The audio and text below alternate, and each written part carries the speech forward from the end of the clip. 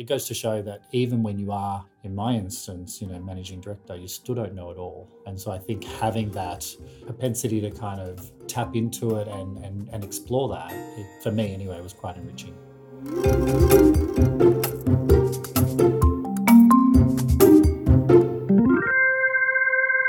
Hi, I'm Darren Woolley, founder and CEO of Trinity P3 Marketing Management Consultancy, and welcome to Managing Marketing, a weekly podcast where we discuss the issues and opportunities facing marketing, media and advertising with industry thought leaders and practitioners. Today, I'm sitting down with Paul Everson, Director and Chief Growth Officer at Paper and Spark, an independent consulting firm specialising in business transformation through data-driven strategy, digital transformation, marketing strategy, content marketing, CX, UX, conversational design and communications, who work with deep expertise in health, pharmaceuticals and government sectors. But Paul has also enjoyed a career with leadership roles in many of the world's most famous agency brands, including J. Walter Thompson, Leo Burnett, Saatchi & Saatchi and Young & Rubicam. He's also a lecturer, an advisory board member, a non-executive director, and a recent graduate of the Australian Institute of Company Directors. Welcome, Paul. Thank you. Thanks, Darren, for having me. Well, look, when I started thinking about, because we've known each other for years, more than a decade, let's say, and when you feel like, well, I've known Paul in the context of Leo Burnett's and J. Walter Thompson, and then more recently with the consulting work that you're doing. But it's not until you start to look someone up, so to speak, someone that you feel that you suddenly realise, my God, there's so many more dimensions to this person than I realised. Thank you.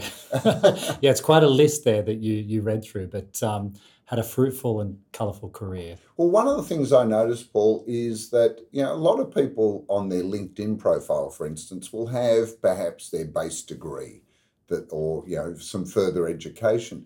But you've really appeared to embrace all of the opportunities that your professional career has offered to learn something new, haven't you? I have, yeah. And I think, it's an age-old saying, a learner of life, and I genuinely believe that.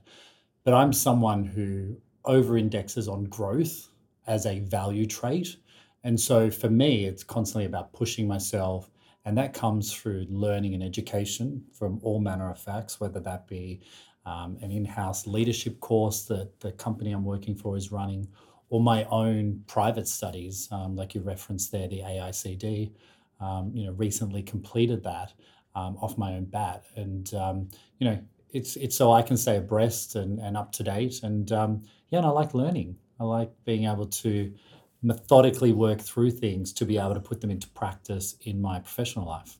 Well, there's some interesting ones here. The McDonald's Hamburger University. Now, that must have been when you were at Leo Burnett's. Correct, yeah. So I ran the McDonald's business for the better part of 7 years, I believe. And through that, obviously, you work quite closely with the McDonald's marketing team, and you are intrinsic to that business. And they call it ketchup in your veins.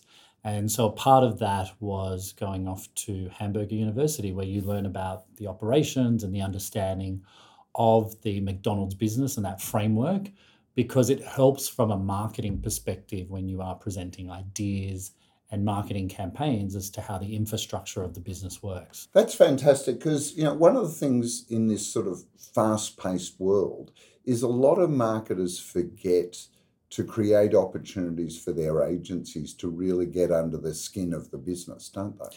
They do. I've been quite lucky in my career. If you look back at the likes of Procter & Gamble, McDonald's, Subway, in more recent times at J. Walter Thompson, and all of those bigger brands really immersed the agency within their own understanding and learning of the product. And I think it paid dividends, because we all had a collective understanding of how that works, rather than just sitting and watching a PowerPoint presentation of this is our product, this is what we do.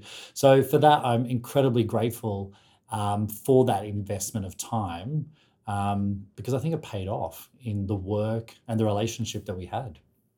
Well, I think it was David Ogilvy that said that the best creative work actually comes from understanding the client's business and really getting in there and asking questions, and pointed to the Rolls-Royce ad where, at 60 miles an hour, the only sound you'll hear is the clock. And the engineer at Rolls-Royce said, yes, we must fix that clock one day. But it came out of that intimate understanding of the product. Look, I mean, that's a great example. And I think too, as creatives or people who are developing strategy, you have to be consumers of life. And so obviously not only observing from a consumer perspective, but also look internally at what's going on. And some of the best insights that we've been able to pull out is through those immersion sessions, and being curious and asking the questions around, did a great campaign for McDonald's around, in early times of their sustainability, all their play equipment and surfaces are all made from, used tires. And so that was a really rich insight that we were able to play back. So, not through not asking or having an immersion session would we have been able to discover that. Trinity P3. Now, there's some great ones here. Hyper Island, which is a world-class digital and technology course. How was that? That was good. That was an immersion session over at Cockatoo Island, actually, again with the Burnett's team. And I think one thing about Burnett's back in the day, and hopefully still to today, is they did invest in people and invested in performance development. And Hyper Island was one of those courses. It was intense. It was a 2-day offsite, but hugely enriching. And, probably ahead of its time when I did it as well, coming into that era of digital transformation and digital disruption. I mean, now it's just life. Yes. But back then, No. we were still, it was still new to us. Hugely beneficial. Well, and also you've obviously invested in people as well and your management of them. The Living Leader course, obviously the Australian Institute of Company Directors, and the Marketing Academy. I mean, these are all really strong people-focused training, aren't they? Yeah, well, I mean, I guess the further up the chain you go and, it becomes less about, the work per se. I mean, the work is still very important, but particularly when you're in those leadership roles, first and foremost is people, and, lucky I like people, so that's good. And I'm good at working with them, but you still need to just make sure that you are constantly refining and understanding how to start approaching certain situations. And so courses, like the Living Leader and the Marketing Academy actually prepare you for that. So these are courses that are for senior leaders and when you are managing large teams of people. The Marketing Academy by name is slightly misleading. It's not a skills-based course. It is a leadership course on not only personal development, but how to manage and get the best out of others. And that is a highly sought after course that I'm forever grateful to be accepted into that alum and working with those guys for the better part of 9 months. So. Because they've got some terrific lecturers or speakers or whatever, whatever title, but people that are really inspirational in what they've achieved in their own right as marketers and leaders. Yeah, there's some big names that either have been through the course or have lent their time to that. And I was lucky in my cohort to be placed with some really people, strong marketers, strong leaders that I look up to in that mentoring advice scenario. And, it goes to show that even when you are, in my instance, managing director, you still don't know it all. And so I think having that propensity to kind of, tap into it and explore that, for me anyway, was quite enriching. Yeah, I don't think you ever know it all. If you do, you may as well give up, Correct. There's nothing What's the more fun? to lose. Yeah. Trinity P3. Now, I want to take you back, Paul, to little Paul Everson sitting there in secondary school and deciding what you're going to do as a tertiary education and What made you choose and sort of set the career path around commerce and particularly marketing? Yeah, wow, you're taking me back a fair while now, Darren. But I always had a fascination with brands. And so when I was growing up, Lynx was, a brand that I used, that my mum would buy me. And I'd A look at the Unilever brand? Unilever brand. But I would look at those ads and the storytelling. There's a famous ad of getting undressed. It's called, and it plays back in time of Lynx is all about sexual prowess and masculinity, and I just fell in love with that storytelling, and I was like, I want a part of that. And there was another part that was also fascinated me, the making of and the how things came to be. So not only the narrative, but the actual production, execution of it. So I went and did a marketing degree, and turns out, hopefully, was quite good at it. Well, the proof is in the career, And as I said, you've worked for some of the biggest names in advertising, And it was interesting as I was reading through it. I suddenly realised all these agencies have names of men on them. It was in this day and age of we're much more aware of the benefits of diversity and equity and inclusion. But the agencies were all created sort of mid to late 20th century and all by men. Saatchi and Saatchi, Leo Burnett was early 20th century. J. Walter Thompson was actually the century before. It's interesting, isn't it? It is interesting, and I'm glad it's changing, Yeah. in terms of particularly now, with the indies coming through and a lot of female founders. And for that, I praise and think, yeah, we've come a long way since that time. But no one's sticking their name on the door anymore, No are one's they? sticking their name on the door. No, you're right, actually. I mean, some still are. There's still some out there, the indies that still put their Not names on, many. but not many. No, you're right. They're all coming up with obscure, I guess, to create some differentiation in the marketplace, right? And, you know, how to actually break through that clutter as well, because at the end of the day, they're businesses that need to promote themselves as well. Trinity P3. One of my favourite agency names was, I don't know if you know this, but do you know the original name of Grey Advertising? It was Fats and Wallenstein. So it was two good Jewish boys on Madison Avenue who started the agency with their name on it. And during the First World War, there was quite an anti-Semitic feeling in the US. So they decided that they'd need to change the name, and they called it Grey Advertising, and the rest, as they say, is history. So there is Wow. no Mr. Grey. There's just two good Jewish boys working in advertising called Wallenstein and Fats. Interesting. I like that. Yeah, it's a good bit of history. But look, we're actually, the reason for catching up is that a lot of the work you're doing today is consulting and advising to not-for-profits and charities, particularly. And I know it's a personal interest of yours as well, isn't it? Yeah, I mean, I guess it stems from when I was a kid. Mum was a nurse, and raised in a family to give back. So for as long as I can remember, have always done community work, charity work, and always been in that position to be able to do so. So for that, I'm very grateful. But I spent most of my youth, well, later youth, volunteering at the Starlight Express Room at Westmead Children's Hospital. So we'd go there with my mum every one Saturday a month, and we would literally go to the Starlight Express Room and hang out with the kids. And we thought it was fun, but the whole premise around Starlight is obviously so they can escape what they're doing. And so I guess it's always been ingrained in me.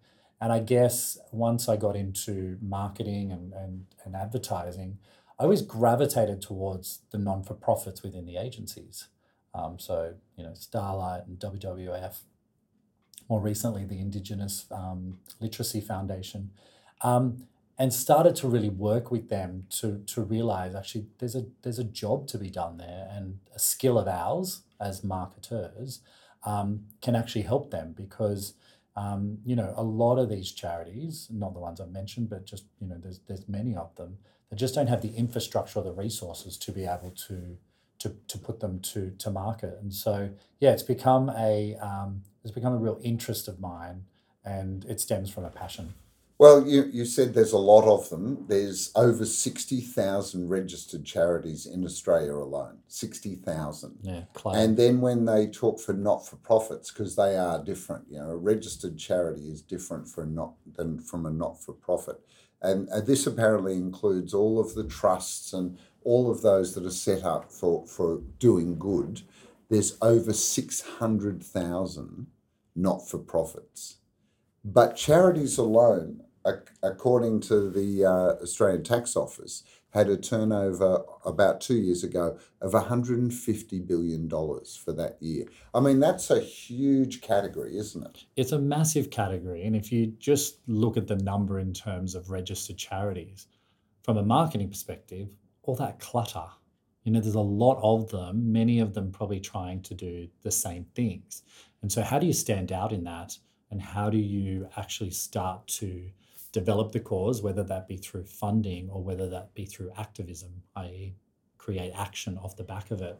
And so it's an interesting conundrum that I've been fascinated with and really enjoying working with.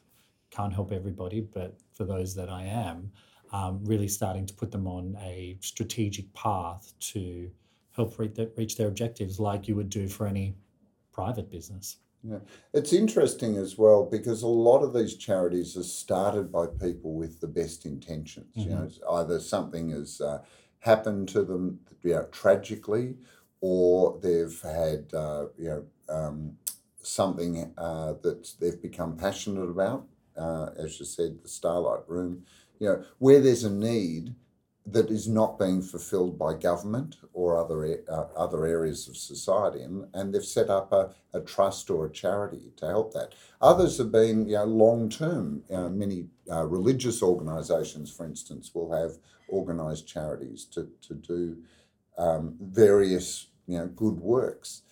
But it's interesting because they're all basically competing for the same pool of, generosity amongst the population. What is there, 26 million people in Australia?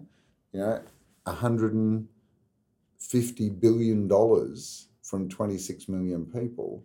You'd have to say there's a point where you're basically just competing against each other. Yeah, and I think from that personal experience, it either comes from purpose, or they are generally trying to develop social change and actually create good in the world. To your point, governments in some instances should be doing certain charities, whether it's saving the reef or doing some of those more, sustainable environmental causes that are out there. But I think when you talk about the giving,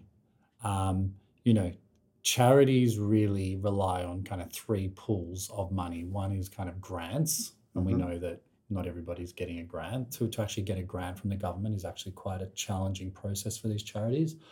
Obviously through philanthropy and that cause there. And if you're a bigger one, you're probably well known and therefore more likely. But to your point, it's around community giving and that propensity to give. The studies and the science behind that is actually really hard to untap because yourself as a consumer or a community person, what's going to make you stop and give out of your wallet?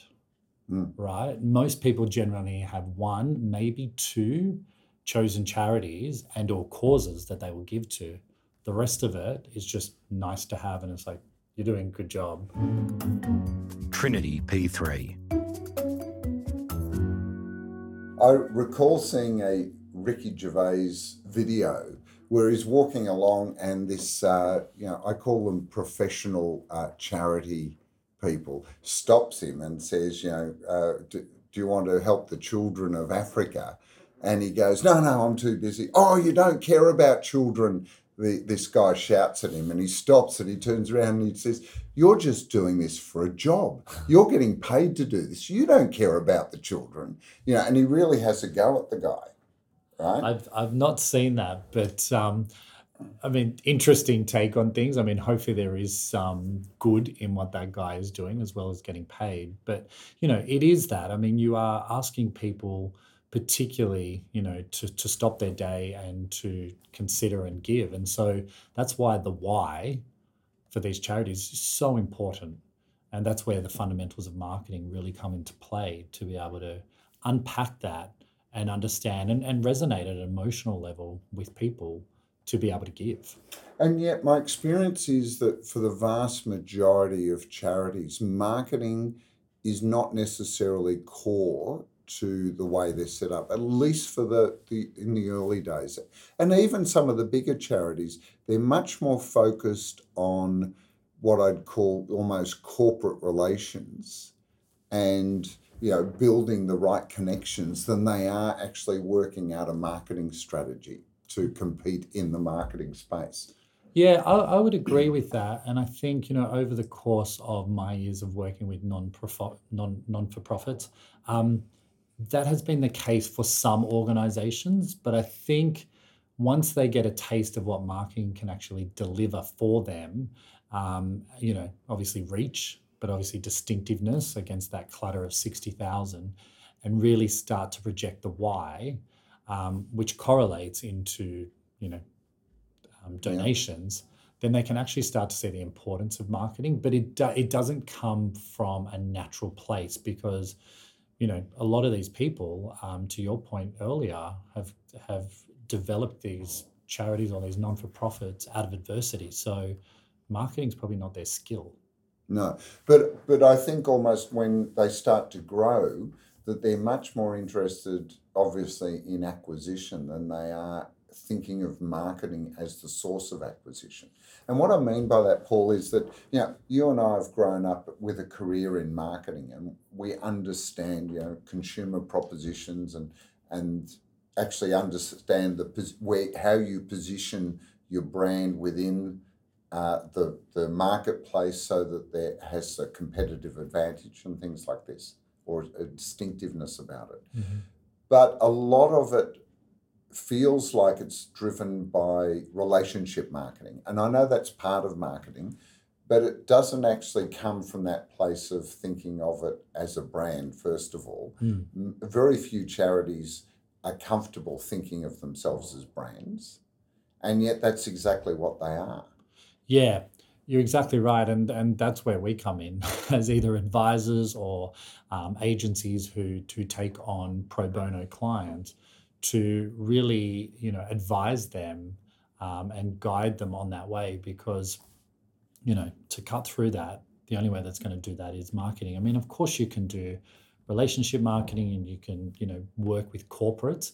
And I guess it depends on what type of charity you've got set up and what it is you're trying to do.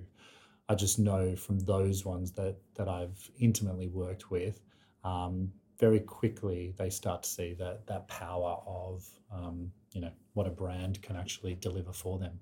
And if they're actually working from a database marketing strategy, i.e., collecting a whole lot of contacts and building relationships with them, having a underlying marketing strategy that works from is really important because it actually improves the efficacy of that database marketing, doesn't it? Correct. And I think, I don't think they realize the potential and the power that they're actually sitting on some of these non-for-profits. Because again, it's not a natural instinct to them. And as we know in our world, data is king. And, having that data, it's how you use it and what you go and do with it. But I think, in more recent times, as the charities start to evolve, the goal shifts or the focus shifts, I think, with regards to governance and practices and legal undertakings and policies and procedures and so on and so forth. And so that's when data really starts to come into play at a board level in any case. Yeah, absolutely. And look, a good example of that's Movember, who we've done work with over the years. And a lot of people are critical of Movember because they've actually driven a charitable organisation who then collect donations and invest it for the long term. And some people think that charity should be about taking all of the money they get and giving it to the relevant causes that they exist for. But I think Movember's following a strategy which we saw. Remember when Red Nose last century? Red Nose was all the rage as a charity for sudden infant death syndrome. But the novelty of the Red Nose wore off over time, and they tried expanding it and finding other ways. Now, Movember, I think, very early on worked out that getting men to grow a moustache was going to eventually run out of novelty. So they've already turned themselves into a charitable investment fund, because they didn't just give all that money away, they invested it, and now it's often the interest of those investments that are actually driving the charity. And it's a totally different strategy to some organisations, which it's all about get as much money as we can in, keep enough to operate on, and then hand the rest on. Yeah, and I think like any brand, you need to evolve, and I think, particularly with charities, if they have met their mission or it's become a little stale, then you have to reinvent yourself. And I think in those instances, the advice that, if they are receiving backlash, that I would be giving is just ensure that it's, there's full transparency in terms of what and how it is you are spending, funding or community money that is coming through. And then it's up to the individual to determine whether or not they want to actually give to that. But at the end of the day, I mean, they are trying to, find research and a cure for prostate cancer. So you have to kind of look at the layers of messaging and go, actually, that's the end goal. How they choose to get there, they're going through a journey and an evolution. But at the end of the day, hopefully going to end up in the same result. But I agree with you in terms of how do you keep reinventing from the red nose to the moustache and everything in between, right? And that's where, particularly from an agency side, when we worked on that, you can have a bit of fun. And help evolve those campaigns. Trinity P3. Well, you raise the agency issue. Often working on a not-for-profit or charity was a real boost for the agency. It gave employees a sense of purpose and doing something other than just flogging product for their clients, didn't it? It did, actually. And I think it was twofold. I think, particularly in the agencies that I was working with and the brands I was working on, it gave that outlet, but it also gave the broader agency a sense of purpose in terms of, this is the cause we're going to support through pro bono work. And so therefore, put a stake in the ground to go, okay, this agency stands for this, and therefore we're going to galvanize behind it. But they were highly sought after, clients and briefs to work on, not only from suit strategists, but particularly creatives, because they knew it could be quite lucrative in terms of doing really good work. Yeah, which then, can win awards, which then can attract the good talent to the agency and the clients through the publicity. Yeah, exactly. And I think it works both ways. I mean, you need to have a good understanding with your client as well to be able to say, you know what, the reason for this is, of course we want to do good work and we want to help, but there has to be some payoff in the end as well. And for that, hopefully going to put us on the map as well. One of the things we have seen in the last 10 years at least is when we help some charities with selecting agencies, the idea of doing the work pro bono has actually become few and far between. Now, one of those reasons is because agencies are not enjoying the sort of profit margins that they had before, but also because some of the larger charities are not seen as the same creative or strategic opportunity that they were in the past. And you mentioned it in passing before, this idea that as charities grow, the role of governance, and especially from the board level, means that they become increasingly risk adverse. Yeah, and I think it's it's certainly up to the appetite of the client, like in any situation, even private sector as well, but particularly for non-for-profits who, it's probably new territory and new ground to go out with a campaign. Some are going to be a little bit more risk averse, but there are others that are willing to push the boundaries. And I think it goes back to the level of the comfort of the board. And I know particularly in the instances where I've been presenting work to boards is, like anything, making sure there's the pre-sell, making sure you understand their limitations and their appetite before you go in. But I think at the end of the day, they all want to see a change. And so, that can come from powerful creative. Trinity P3. So if there was a charity or a not-for-profit that was listening into this podcast, this conversation, and they are not currently necessarily working with an agency or a consultant around their marketing, what are the sorts of considerations you'd say that is the starting point? Yeah, so I think like any relationship, making sure that there are, common ground and common understanding. I think there needs to be an authenticity as to the why the agency is going to come on board or why you would select that agency to make sure that there is a natural fit for that. And then understand what each is going to get out of that, particularly from a pro bono sense. So, when it's a paid for service, you pay for a service and you get a certain expectation in return. With pro bonos, particularly working in larger type agencies, even medium agencies, there needs to be that full understanding of roles and responsibilities and what the output is going to be so that both can be held accountable. So like any contractual arrangement you would go into, I actually think it's more important for non-for-profits to make sure that is stitched up and clear at the start, because you can get lost. And I've seen it because, agencies are busy places and, conflicting agendas and conflicting client issues and opportunities. And so often, the pro bono is left to last. And it's not out of any malice. It's just a natural cause of the way the day operates. So I think having that clear understanding up front is key. Well, we say to commercial clients all the time, what you don't pay for, you won't get. Mm-hmm. Yeah. And so if you're a charity or not-for-profit that an agency is doing the work pro bono, there does need to be an agreement of expectations so that both parties know what they're going to meet. What about if you're a charity? And I've seen this happen, small agencies that want to get themselves on the map will often do speculative campaigns and contact the charity or not-for-profit and go, we've been thinking about this. What do you think of that? I think great. I think that's brilliant. There's opportunity for that. And I think I personally love the hunger. And you may just get a bite.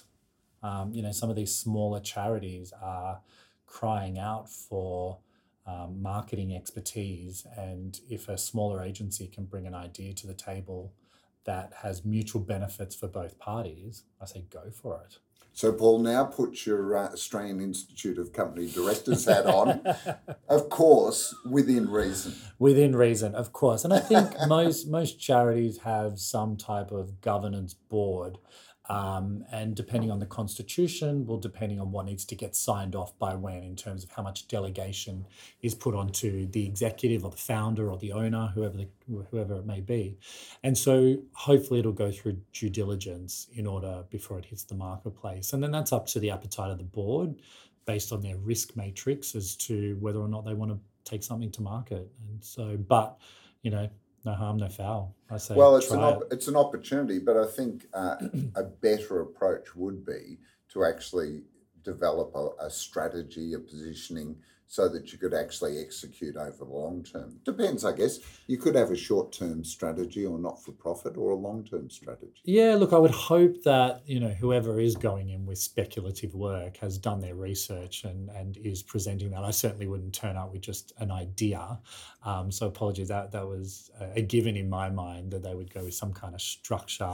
No, I've literally seen, a creative team going, we had this idea for your charity. charity, and it's just a one-off ad. Oh, right. No, it needs to have context and ensure it aligns to the purpose and the vision of that company. And a quick Google, you'll be able to find out all that information out. Right? So, How, and on a personal level, how are you finding the sort of world of advertising and marketing and consulting, which was once described to me as the world of opportunity? Like it's expansive. There's always an opportunity compared to the roles of, you're a non-executive director, you're acting on, you're an advisory board member, and now, the Institute of Company Directors, which is more about governance and risk mitigation.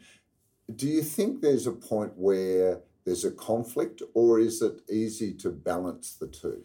So far, there hasn't been any conflict. And the reason I am on those boards and advisory boards is because of my skill set. So I think more and more marketers are getting a seat at the table, and they're understanding that we can add value in the right ways.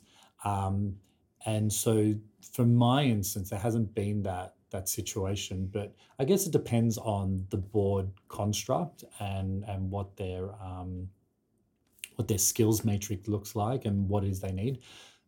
The beauty of having marketers on non-for-profit boards is most boards need to do fundraising, and most fundraising comes from a form of marketing. And so having that skill set on there, in my instance, and my fellow board members can counter, has hopefully been invaluable, because we've been able to guide and direct and mobilize, which is the beauty of working in agency land. We mobilize pretty quickly and we make stuff happen.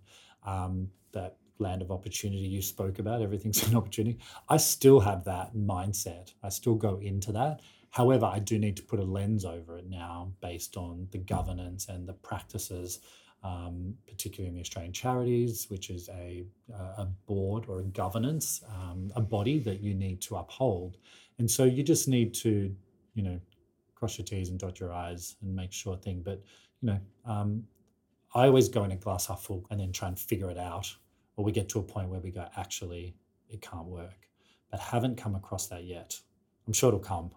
Well, where you find yourself wearing two hats and having to swap between, if you do find yourself conflicted, just take them both off. Take them both, and decide what makes sense. Yeah. I mean, one thing I do in the board meetings is I say, actually, we're not the exec, we are the board, because very easily in some of these non-for-profits, you can play both roles.